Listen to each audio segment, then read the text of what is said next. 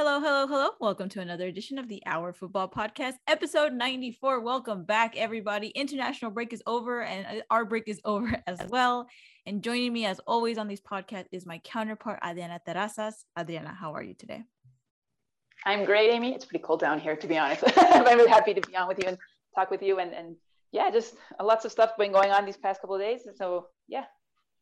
Yeah, we've had we have weird LA fall weather, which means we're on the cusp of summer and fall. So sometimes it's really cold and sometimes it's really hot. So sometimes you don't even know how to dress. You'll have like a sweater and you have to change into like shorts midday. So we're also dealing with some funky weather over here. But has it started snowing over there by any chance?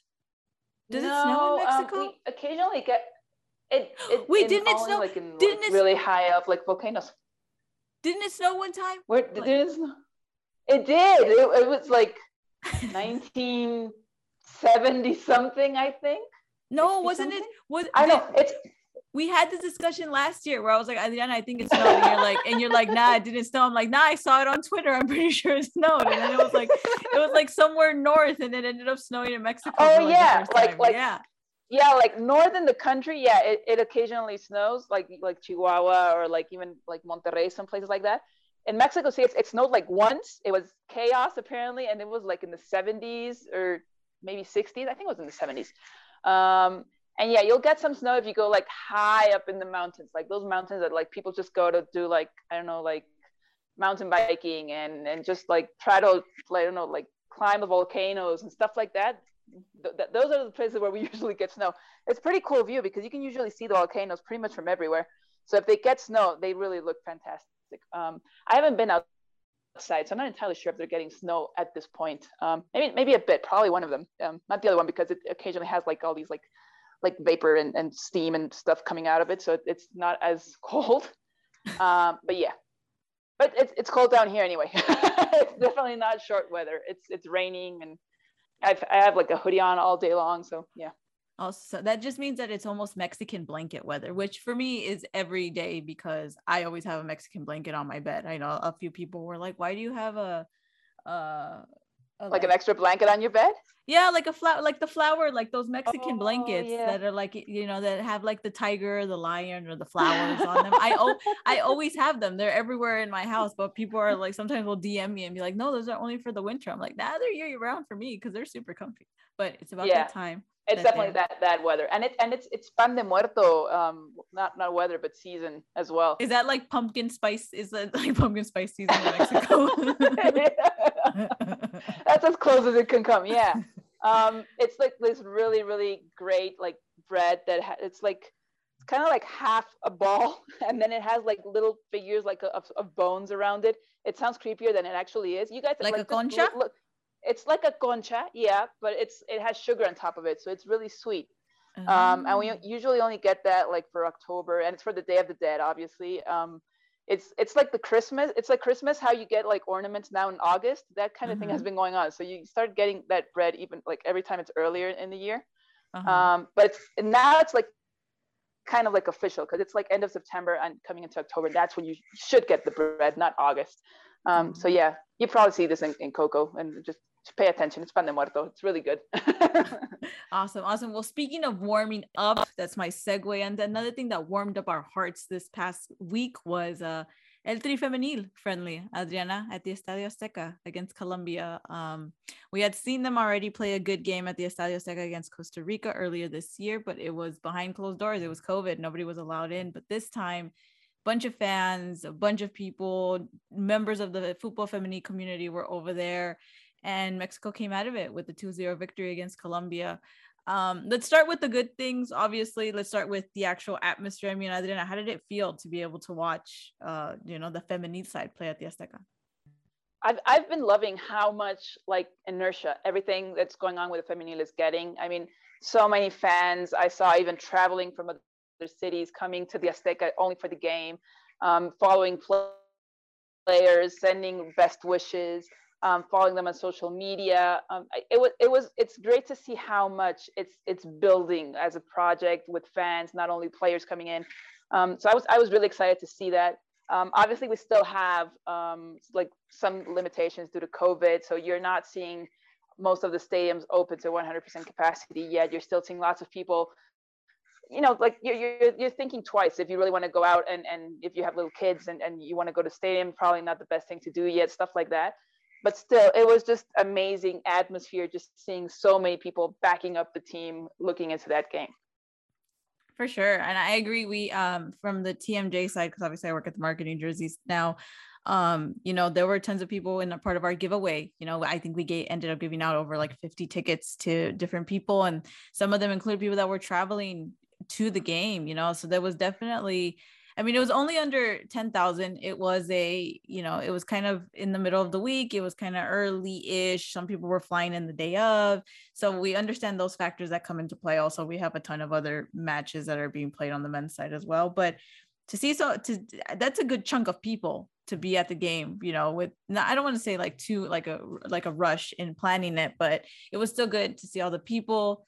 I think there were tons of content creators, like I mentioned, from the Football Femenil side. So I think 11 Legends was out there, and they had beautiful pictures of just like, you know, fans and little kids, both little girls and little boys with their Mexico jerseys. And just, you know, it goes back into that aspect of just that community building, you know, and even for Mari Carmen and for Maria to be able to score at the Azteca, it meant so much to them. And you know, it was a beautiful thing to see, even if there were a few other international games as well. So we had to watch it here in the US on our computers or on our phones. You know, we were still able to watch it. And you and I have always talked about how much we just wanted to feel normal to actually, you know, consume women's soccer, and to be able to consume the, you know, El Tri Femenil in this way, in this very normal way, was awesome. But then let's get into the actual action on the field. A 2-0 victory. We did imagine that this was going to be a victory for Mexico, just because in terms of CONMEBOL and CONCACAF, their development is a little bit more ahead now because of this investment we're seeing from the federation on the women's side. But what were your overall thoughts on the performance on the field as well? I mean, I definitely think what was most valuable. I mean, we've seen the team have several games throughout the year, looking into this new project with Monica Vergara. I was kind of frustrated at some of the rivals that were chosen, because I mean, I think you have to grow, like the rivals have to go like accordingly. Their level has to go according to what you're doing as a project. So I was kind of frustrated at some point, because despite the fact that we applaud enormously everything that's been going on with the federation and all the trips and camps and just the games in general that the team is getting, it's really difficult when you're starting off a project and you face the United States twice and then Japan, right, in less than a month or so. So it's really difficult to understand how a project is doing when you're facing rivals that are so ahead of you, are preparing for the Olympics and are world champions.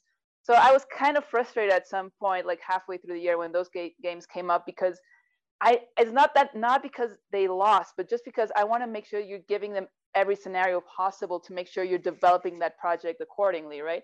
It's not necessarily about the win, because we're not facing a tournament at this point, but you want to make sure you have the best scenario to test out players, to switch positions, to make sure that you have all those things you need to know that you're understanding and you're analyzing your team as best as possible in that game.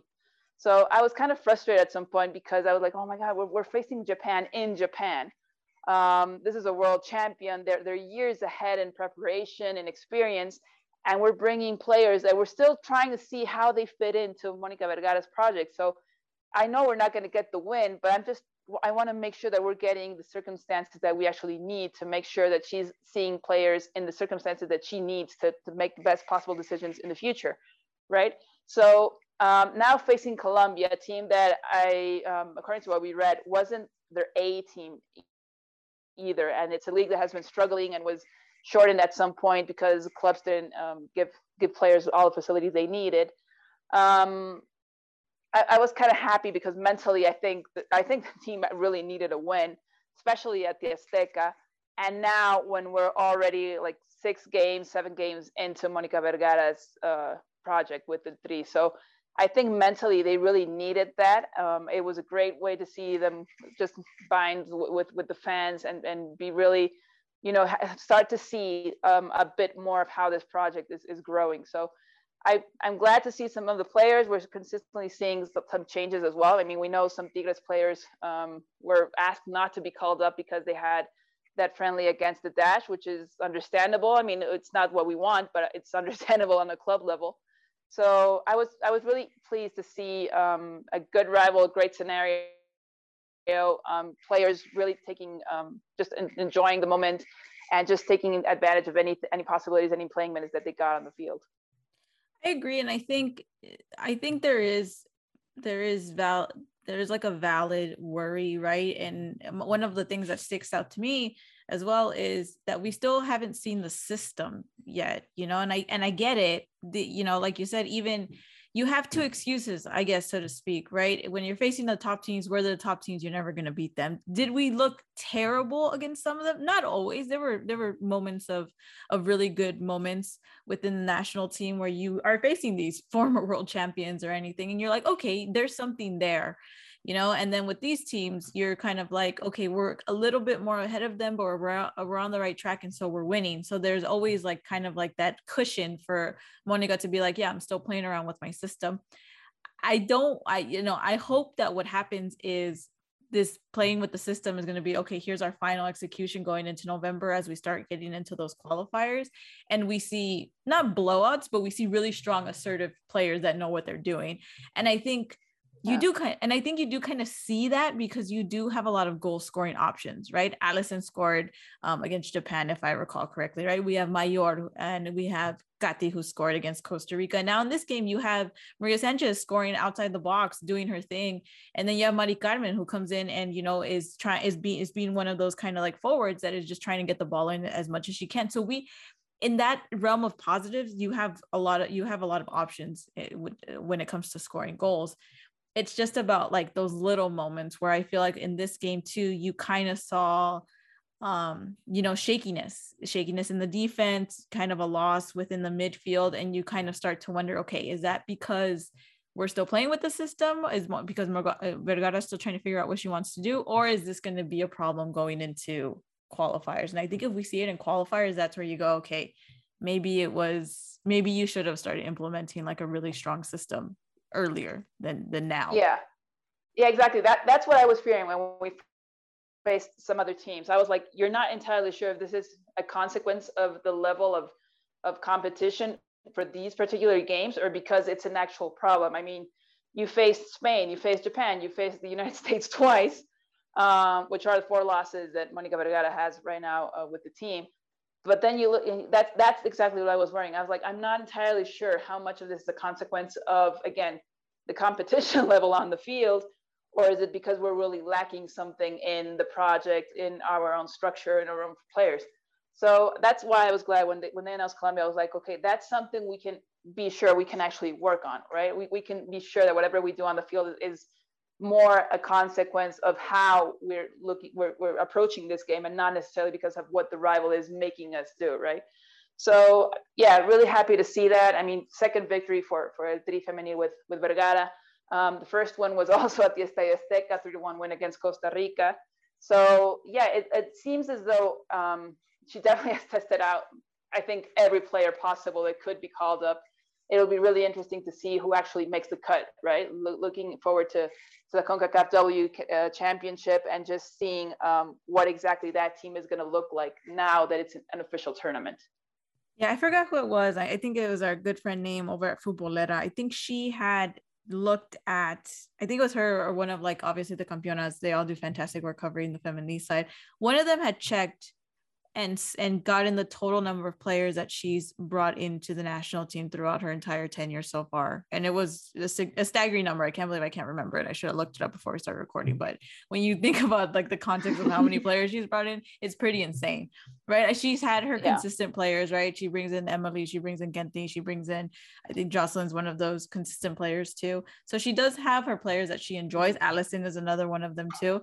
It's just about, starting to see who is going to be able to get appropriate playing time. Because one of the things that I think is justified as well when it comes to her choices is Licha hasn't gotten as much playing time as I think she deserves as being one of the top players in the league.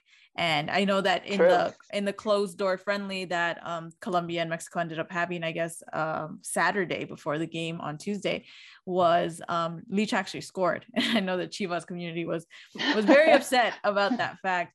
But I don't think it's cocky to say that some of the teams are going to be facing off against in the CONCACAF W, in theory, should be teams that you do give those kinds of players more playing time, or you do like those rotaciones, because this is like the easy level of the qualifiers, you know what I mean? And so you should probably, in that sense, like, okay, you're playing with the system now, have like a good system of which players can go together. So as you're facing these lower end teams, you see where you're at with the top teams that you faced to start off this year. Let's see where you go from there. And like I said, in theory, I think you face a team like Suriname and all the other ones that are part of this first group, you should be winning those games by 2+ goals, given that you're scoring, 2 to 3 goals against other teams in CONMEBOL and CONCACAF. So, again, definitely a historic milestone to see this game, to see all the fans, to see the players so elated playing at the Azteca. And I'm just really excited to keep this thing moving. Are there any final thoughts on the friendly and just on the performance overall? No, we should start looking into our like final roster. We should think about that for the next pod. Like, what would be our 23 players called? This is why I'm not a coach. Nobody asked me to come up with starting 11s. Nobody asked me. No, I'm just kidding. I'll think about it. I mean, I will be a little biased because some of our players, TMJ athletes. What am I gonna do? You know what I mean? Yeah. But we'll start thinking about it. Also, we have to think of potential plans. If our employers, if you're listening to this, of Adriana and I being able to go to some of these qualifiers, just something to think about. Definitely, yeah. Federation listens to our podcast, so why are not our employers? You know what I mean? Like, you guys send us. Just make it happen. Let's make it work. But Adriana, moving on from feminine action to more feminine action, Liga MX Femenil kicked back in motion after the break with Jornada 10.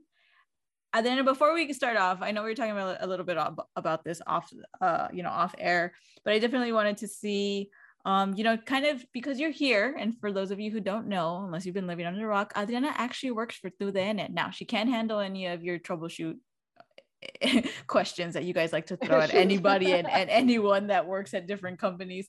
But what was the initiative behind the what we started calling it the red zone experiment? For those of you who don't know, on Monday night they had 3 different games playing at the same time on your screen, so it was a very enriching experience, to say the least. I know we had some conversations about it online, but Adriana, as someone who works there and is able to do this because I begged you to do it, give us some insight about the initiative and how it came to be and what it looks like for the future moving on. I mean, I know it's been getting tons of negative comments on social media. I think, first of all, any big change is usually just you just think about it skeptically. You just think it's not going to be the same. And I mean, I think like we're creatures of habit, right? So anything that comes our way and is different from what we've been doing previously is not going to get the best treatment. I think usually for just about anything. So the thing is, when you try to look forward to, I mean, we know that the women feminine, that the feminine games have been doing a lot better than last year, right? We've seen press releases from the league just mentioning how much better they're doing with broadcast, with TV ratings, coverage in general, et cetera, et cetera. But it doesn't mean we're there yet, right? We still want to make sure that product grows, that you're trying to reach new audiences, you're trying to introduce them to players and teams and the league in general. So this was just an opportunity to see like how this would go about if we actually had like 3 games or at the same time, and see what the response is. I mean, obviously it doesn't mean it's going to stay that way forever. I mean, it could just mean that we just have to get used to the change, just give it a chance and see if this actually brings more audiences like on board, right? Maybe you're reaching, you want to see the Tigres game, and because of it, or just because you just can't spend another 2 hours in front of the TV, right? You have school, you have work, you have other responsibilities. You just can't see another game at the same time.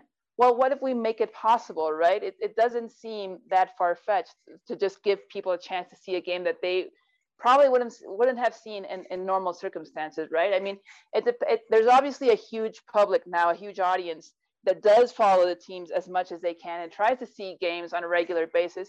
But there's lots of people that just look at the team that they're following, right? So this was an opportunity to see how that would work, right? So we had an hour pre-show, an hour post-show, and then 2 hours going back and forth with several games and just getting the highlights and trying to analyze what's going on during those games. So we had the Toluca Puebla game, we had Tigres Xolos, and we had Pumas Juarez, right? So I just say to people, just give it a chance, right? It's just an opportunity to see if something will stick, if how the audience will react, if you are actually giving the opportunity for other people to see teams that they probably usually won't see, right? Just because programming issues, or just because time consuming, or just because they just haven't given that team a shot, right?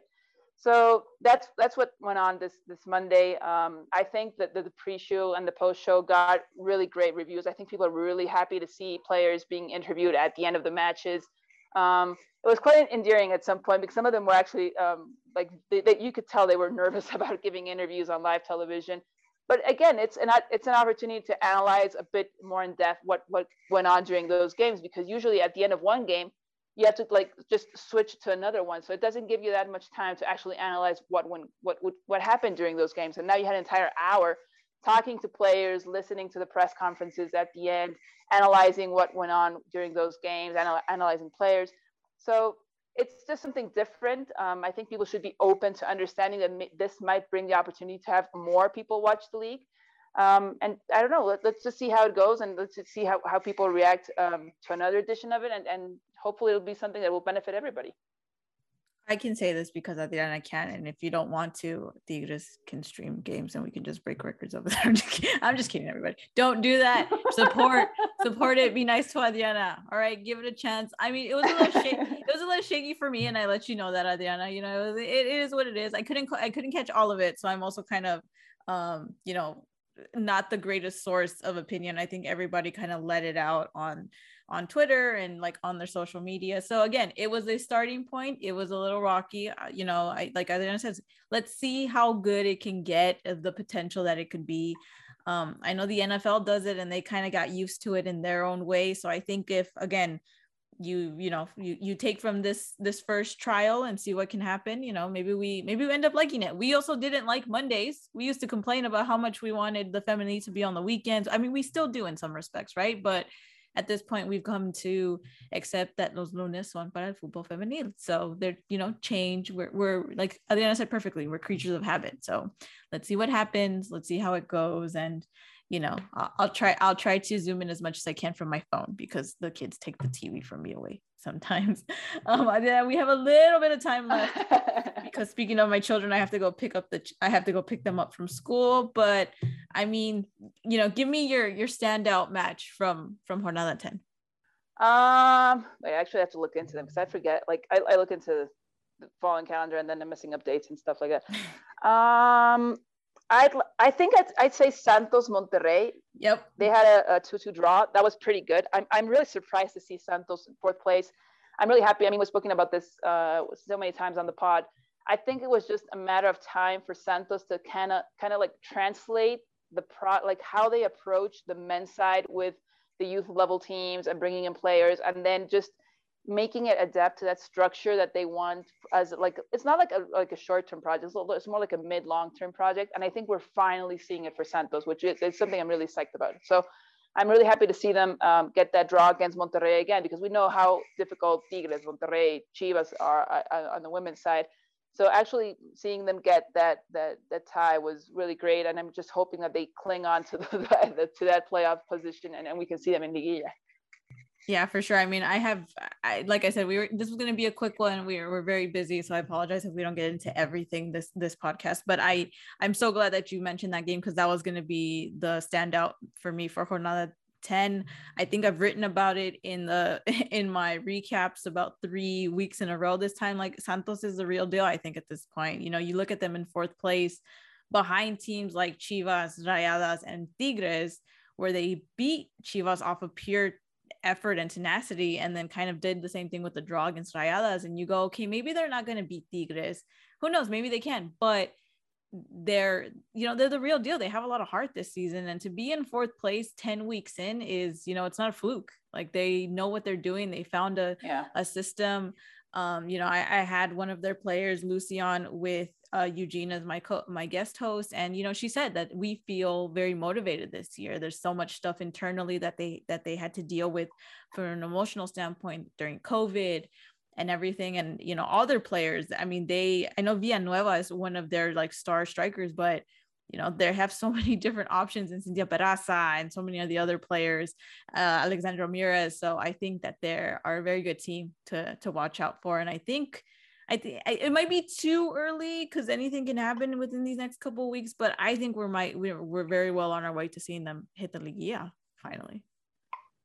Yeah, definitely. I think I looked into their calendar for the remainder of the season, and it was doable. It was something like you were like, okay, I think they can actually like cling on to that position and not really struggle too much during the last jornada. So hopefully that'll happen. I mean, we're really eager to see new teams make it to the Liguilla, kind of switch things up a bit, and just it's just proof that the league is improving, right? Just knowing that other teams are making it through the playoffs is I think there's no better way to prove that everything is going the right way. Sorry, I was on mute. For sure. So like I said, guys, sorry, this is a quick one.